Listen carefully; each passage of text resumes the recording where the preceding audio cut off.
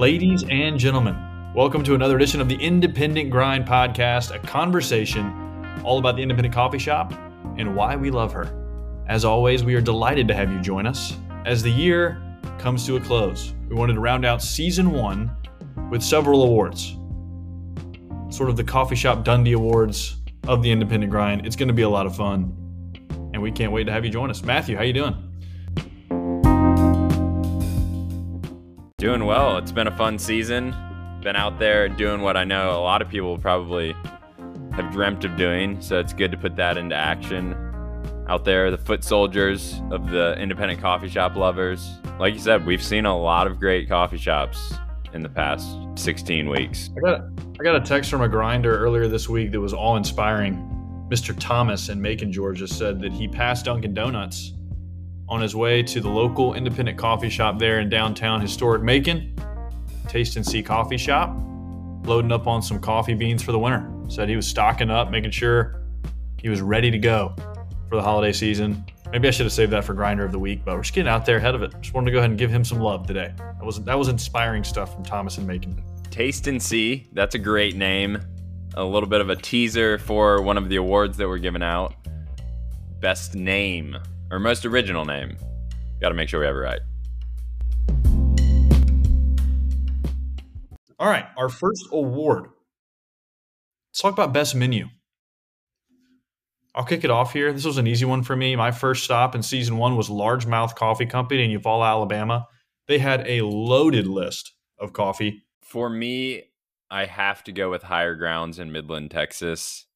The depth that they had on specialty drinks was awe-inspiring. I mentioned the Nutty Irishman in that episode. They also had a rendition of the Bulletproof coffee, a ton of great pastries. Top to bottom, showed a lot of expertise and were able to fulfill a lot of different needs from their patrons. Great. Switching gears, let's talk best non-coffee item that you and I had in Season 1. I'll happily go first. Elsie's Cafe, homemade, hot, chocolate chip scone. It was fantastic. I think about it at least once a week. So I actually don't have much to offer here. The diet change that took place at the very early Season 1 for me when I did Whole30 kind of wrecked this. I mean, we plug it like I'm some hot chocolate champion, and I am a champion of the hot chocolate community. But to be honest, I just have a lot of iced coffees nowadays. Here's to hoping that Season 2, I time it up a little better and have a few more cookies. Well, you don't have to be Whole30 compliant to answer this question. Best name. We hit 14 different coffee shops in Season 1. A lot of great names to choose from. Do you have a favorite coffee shop name from Season 1? Best coffee shop name, definitely Ground and Pound. Because you got the ground and then you pound. Thank you for explaining that for our listeners. That was very, very instructive commentary. There were a lot of names I liked. Jumpin' Goat Coffee Roasters. I still think that's a great name for a coffee shop. And that was also one of my favorite, even though I didn't get to go. I know you've been several times now. One of my favorite shops and favorite names from Season 1. Okay, this is one that everybody will be excited about. Let's talk the most chain-dangered coffee shop we visited. I mean, we're talking extremely vulnerable. All right, this is one everybody's going to be excited about. Matthew, I want to get your thoughts on the most chain-dangered coffee shop that we visited in Season 1. Sound the alarm bells. We're talking call the U.S. Coffee and Wildlife Service because the listing and protection of these coffee shops is in peril. You mean call the CCP? That's who we really should call be calling. The CCP. That's exactly right. The Coffee Shop Preservation. The Commission for Coffee Shop Preservation. Yeah, I'm a little rusty. It's been a while since we've dug that bit up. Not the Chinese Communist Party, just to clarify. Not to be confused with the Chinese Communist Party. So this is an apolitical podcast. It's not a comment about the Chinese Communist Party.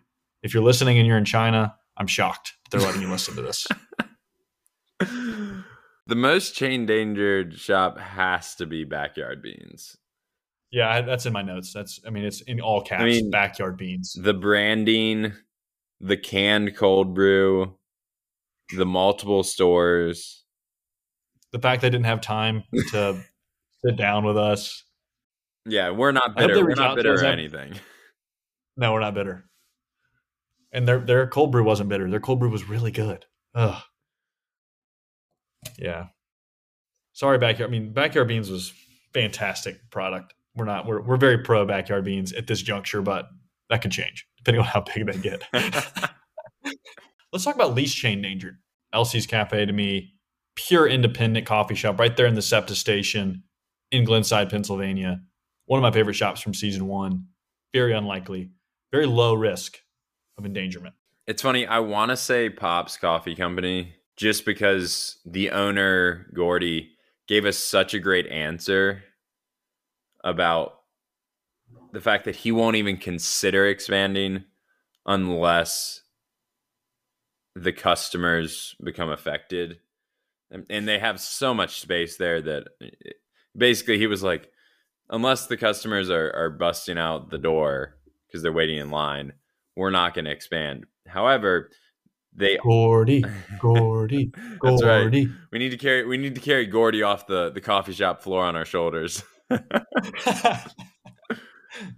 But the only caveat with Pops is that they are attached to an international motorcycle dealership. So there always is the realistic chance that they open up another motorcycle franchise and that's a gateway to another coffee shop. So I tend to say Higher Grounds in Midland, Texas. The owner there, sat down with him as well, Robert, and he just was very plugged in with his community.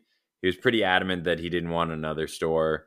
And I think that Higher Grounds it fits as a one store shop. All right, all this is building to our Top Shop Award, which I'll give my Top Shop Award from season 1. Matthew will give his Top Shop Award for season 1. In the meantime, best cup of coffee. I think that I have to go with the Nicaraguan pour over that I had at Ground and Pound. Hacienda La Bastilla, single origin, really smooth taste, had some stone fruit tasting notes, some cane sugar tasting notes. It was probably one of the first experiences where I've had, wow, black coffee without any additives, honestly, is pretty good. I got to go with White Horse Coffee and Creamery's Papua New Guinea pour over. Some really nice tasting notes, chocolate, little floral tasting notes. Talked about that in episode 14. I would order that every time I go there. Unfortunately, it's a seasonal drink. Gene, owner, if you're listening, if we can maybe consider bringing that on full time, would be much appreciated. All right. So we've knocked out a couple here. Let's keep it rolling. You're going to like this one, Matthew. I want to hear your thoughts on the best playlist. I'm not a playlist guy as much as you are, but you love some good music in coffee shops. What you got? Well, I mean, for me, best playlist has to be episode 1 East Bowl. Not. I'm sorry. I'm just as if I hadn't dragged them through the mud enough in our pilot episode. Deeper Roots in Cincinnati, went there for episode 3. Their playlist was impeccable. And from start to finish, it was just a great vibe for if you're chilling out with friends, working. Very versatile playlist. All of the songs that I Shazammed, very low number of Shazams.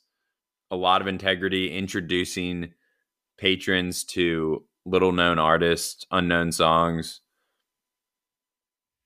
Integrity at an all-time high at Deeper Roots Coffee. I'm going to punt. I think that you nailed it. I don't have a lot of thoughts on playlist integrity from any of the shops I visited in season 1. Well, it's good. I mean, we have to be honest about where our strengths and weaknesses lie. All right, let's move to this. Top moments from season 1. Any tear jerkers? I mean, season 1 made me laugh. It made me cry. Burned my tongue a few times, but that's all part of it. I mean, my favorite moment was definitely when you walked into that shop and knocked over a flower pot.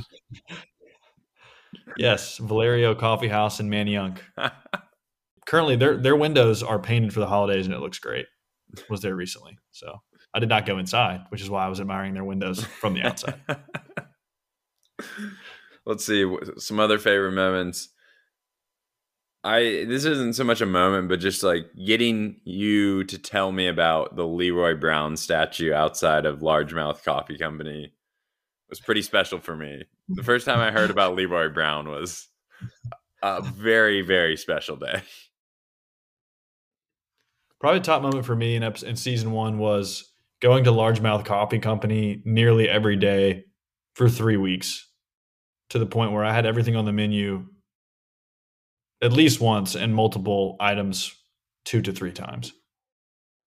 That's thorough journalism. Thorough with a capital T. That's exactly right. I'm surprised I didn't get kidney stones from all the coffee I had. Was very dehydrated for a long period of like June, July of 2021. All right, the moment you've all been waiting for. It's time to reveal our top shops for season 1, 2021 year in review. Matthew. Rev your engines, kick your kickstand, and take a ride with Pop's Coffee Company. My top shop of season 1, The Independent Grind. For our listeners' edification and for my own, let's hear one of our favorite sound bites from Gordy, owner of Pop's Coffee Company, as we celebrate his Top Shop Award. Open your eyes and pay attention and talk to your customers. And we learned so much, and every day I still, I had these wonderful ladies with their 4 kids were here the other day, and the oldest kid was like 1.5. And I was bussing their tables because they created a huge mess of everything. It was awesome. It was really cool. They bought a bunch of stuff. They stayed for 2 hours. They met as kind of a mom's group. And then I said, well, how was your coffee? They said, great. How was your food? Man, I freaking loved it. I said, is there anything we could do? She says, yeah, you need to put changing tables in your bathrooms. And I went, never thought of that. Never in my wildest dreams I think moms would be in here changing diapers in our bathrooms. So a week later, we had changing tables in both bathrooms. And then they came back in, and one walked out the other day, kind of winked at me, says, way to go. And so, that was something, if I hadn't asked them at their table, what do they need? How was their experience? We love our experience. We come here all the time, but you could do one thing for us. Big fan of Gordy. Gordy, if you're listening, boy, motorcycle sure wouldn't hurt. That's something I've always wanted for Christmas.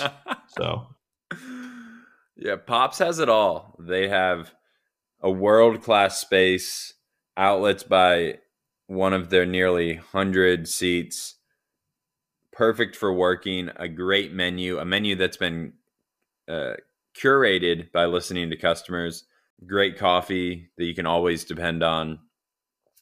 Really, really happy with what Pop's Coffee Company is doing and look forward to many more visits there. My turn. And this was so challenging because I have met some fantastic entrepreneurs, some fantastic business owners, and some wonderful coffee shops. And so it pains me to have to pick one. I will give out a couple of honorable mentions. Elsie's Cafe. I mentioned they're probably my favorite and least chain-dangered coffee shop, just a pure independent coffee shop there in the SEPTA station in Glenside, Pennsylvania. But I got to hand my Top Shop Award to White Horse Coffee and Creamery, the electric roaster, the sustainability market. They've got so much going for them. Started from the bottom. Now they're here. Sustainability rides a white horse. Got their start from a NASCAR driver who sold them on eBay a coffee and ice cream truck. Are you kidding me? So hats off to White Horse Coffee and Creamery. Let's give a listen to one of my favorite sound bites from their owner, Gene. The whole White Horse theme comes because I have a horse background, like working with horses in equestrian. So I was at all these horse shows and I was like, okay, what can I do, that I could bring to these horse shows? That's how we started with the truck. So the truck ended up being like, let's take this to horse shows and do that. And then I started getting into coffee and I'm like, this is the coolest industry. I love this. This is awesome. And then that's kind of how it expanded into this. And now I kind of feel like I finally found, took me, 15, 20 years. And I finally found my place of like coffee. I feel like we caught White House Coffee and Creamery as they're ascending. Very, very cool. They've only been around since like 2017. And that was when the truck started. So the coffee shop itself is still pretty new. Hopefully there's a reason the White Horse Coffee and Creamery did not win the least chain-dangered award. There's going to be some people who are gunning for that brand for sure in the future. now that we've handed out our Top Shop awards, let's get to some holiday good cheer and have our favorite wrap-up segment. A few shots of espresso, peppermint espresso, in honor of Christmas that's just around the corner. Are you ready? I'm raring to go. Worst Christmas present and best Christmas presents you've ever received. Doesn't matter what order you want to take these in. The best Christmas present that I ever got was a golf club. There's a very specific golf club, a King Cobra hybrid that I really wanted. The worst Christmas present that I ever got was a King Cobra hybrid. Is this the same club? Oh, the exact same club. It was one of those things that you had to get fitted for the gift ahead of time, and there had to be coordination between parent and child. And those gifts are the worst. My mom forgot to put the gift out. She was busy. I mean, she had 4 kids, a lot of stress. I had to, politely remind her after all of the gifts were opened. And when I say politely remind her, a tear-filled Matthew asking, "Did I get a hybrid?" Well, let me ask the same question to you, and then I'll pick up with another one. I think I was in 3rd grade. Got a black lab. I always wanted a dog. That was an awesome Christmas. I think we also that year got a trampoline, but we were instructed to play with dog and trampoline separately. The dog was not allowed on the trampoline. Worst Christmas present? Now that's easy. Like 2.5 weeks before Christmas, I was at Capital Cycle, I think that's what it's called, in downtown Macon, right off Mercer University Drive, getting fitted for a dirt bike. 2.5 weeks before Christmas. We left the shop with helmets and gloves, my brother and I did. And so it was like, this is a done deal. We've already got the helmets and gloves. My dad's buying it right now. This is going to be the best Christmas ever. And to make matters worse, on Christmas Eve, my uncle and if you're listening, your bad uncle was kind of going around the house, boys, it's going to be a good Christmas for y'all. Like really egging us on. I'll never forget that. And came down on Christmas morning to bicycles, single speed. Most Christmas cookies you've ever eaten in one sitting? Most of the time around the holidays, I have this horrible habit of like spreading out my sugar consumption over like 10, 15 minute increments. So it's like, it's been 15 minutes. So I can have like 2 at a time for 15 minutes for like 2 to 3 hours, and do the math. It's quite the consumption. What about you? I think probably 10 or 15. Favorite non-Christmas Christmas movie? Die Hard. Although some people would say that's a pure Christmas movie. Yeah, I think a lot of people would argue that it is a Christmas movie. Okay, well then, possibly Die. Yeah. Favorite non-Christmas Christmas movie would be. We watched Miracle a lot around Christmas time in my house. That's a good take. Which is one of my favorite sports movies of all time. Kurt Russell in that movie is fantastic as Herb Brooks. What about you? Favorite non-Christmas Christmas movie? I mean, you got to say Serendipity, don't you? One of the greatest rom-coms of all time. That's right. John Cusack, several other. Kate I think Beckinsale. Bridget. Yep. Some other good. I mean, Home Alone, that's really just a Christmas movie, I guess. Oh, that's a pure Christmas movie, yeah. I mean, it's not a pure Christmas movie. It's about 2 guys breaking into a little kid's house. At Christmas time. It's one of the top 5 Christmas movies of all time on any list. No, I agree. What's your favorite Christmas movie of all time? Or do you guys have one that y'all watch every year? We do not have a family tradition one. Although growing up, I would say, like, we watched a ton of those claymation Christmas movies, like the Year Without a Santa Claus. That's with the ABC was cranking out Christmas classics for decades, man. Miracle on 34th Street. Is it 43rd? Which one? They've remade that like 4 times. I like that one too. Got to watch it in black and white. When they colorize it, it just makes me nauseous. Whenever they do that with black and white movies, they colorize them, it just looks weird. But honestly, Santa Claus is probably with Tim Allen. Santa Claus 2 is that's actually let's talk about that for a second. Best Christmas sequels of all time. Home Alone 2 better than the original. You could argue. What? I think Santa Claus 2, one has ever argued that Home Alone 2 is better than Home Alone. That is a flaming garbage take. Home Alone 2. Home Alone 2, they Santa literally Claus just 2. redid the plot. Worse than National Treasure 2. Like, National Treasure 2 is a remake of National Treasure. Home Alone 2 is literally just a carbon copy. Move it to New York, and literally, like, all of the paint pails that are whacking the two, like, they even have the same villains. It's like they didn't change anything. Yeah.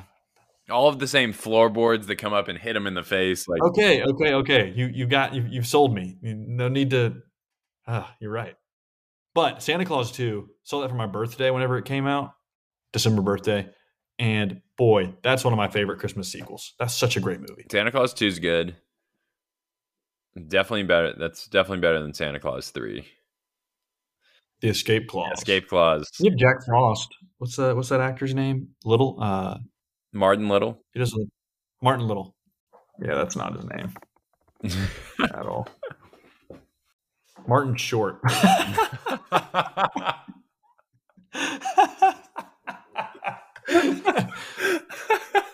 It was. I mean, I wonder about how often that's happened to that guy.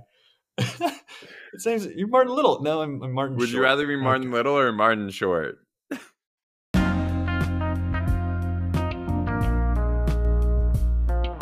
Ladies and gentlemen, thank you for tuning in to episode 15, season finale, Top Shop Award of the Independent Grind podcast. Please follow us on Instagram, Facebook, subscribe on Apple Podcasts, follow us on Spotify, wherever you get your podcasts. We appreciate you. We're really excited about all that's coming in season 2. Matthew and I are currently plotting out the shops we're going to hit, places we're going to go, the owners and entrepreneurs we're going to get to see. We're really excited. A lot in store. Stay tuned. Again, subscribe, follow us, so you get all the latest news and updates from the Independent Grind. Until we meet again, Merry Christmas, Happy Holidays, and as always, sip local, tip well.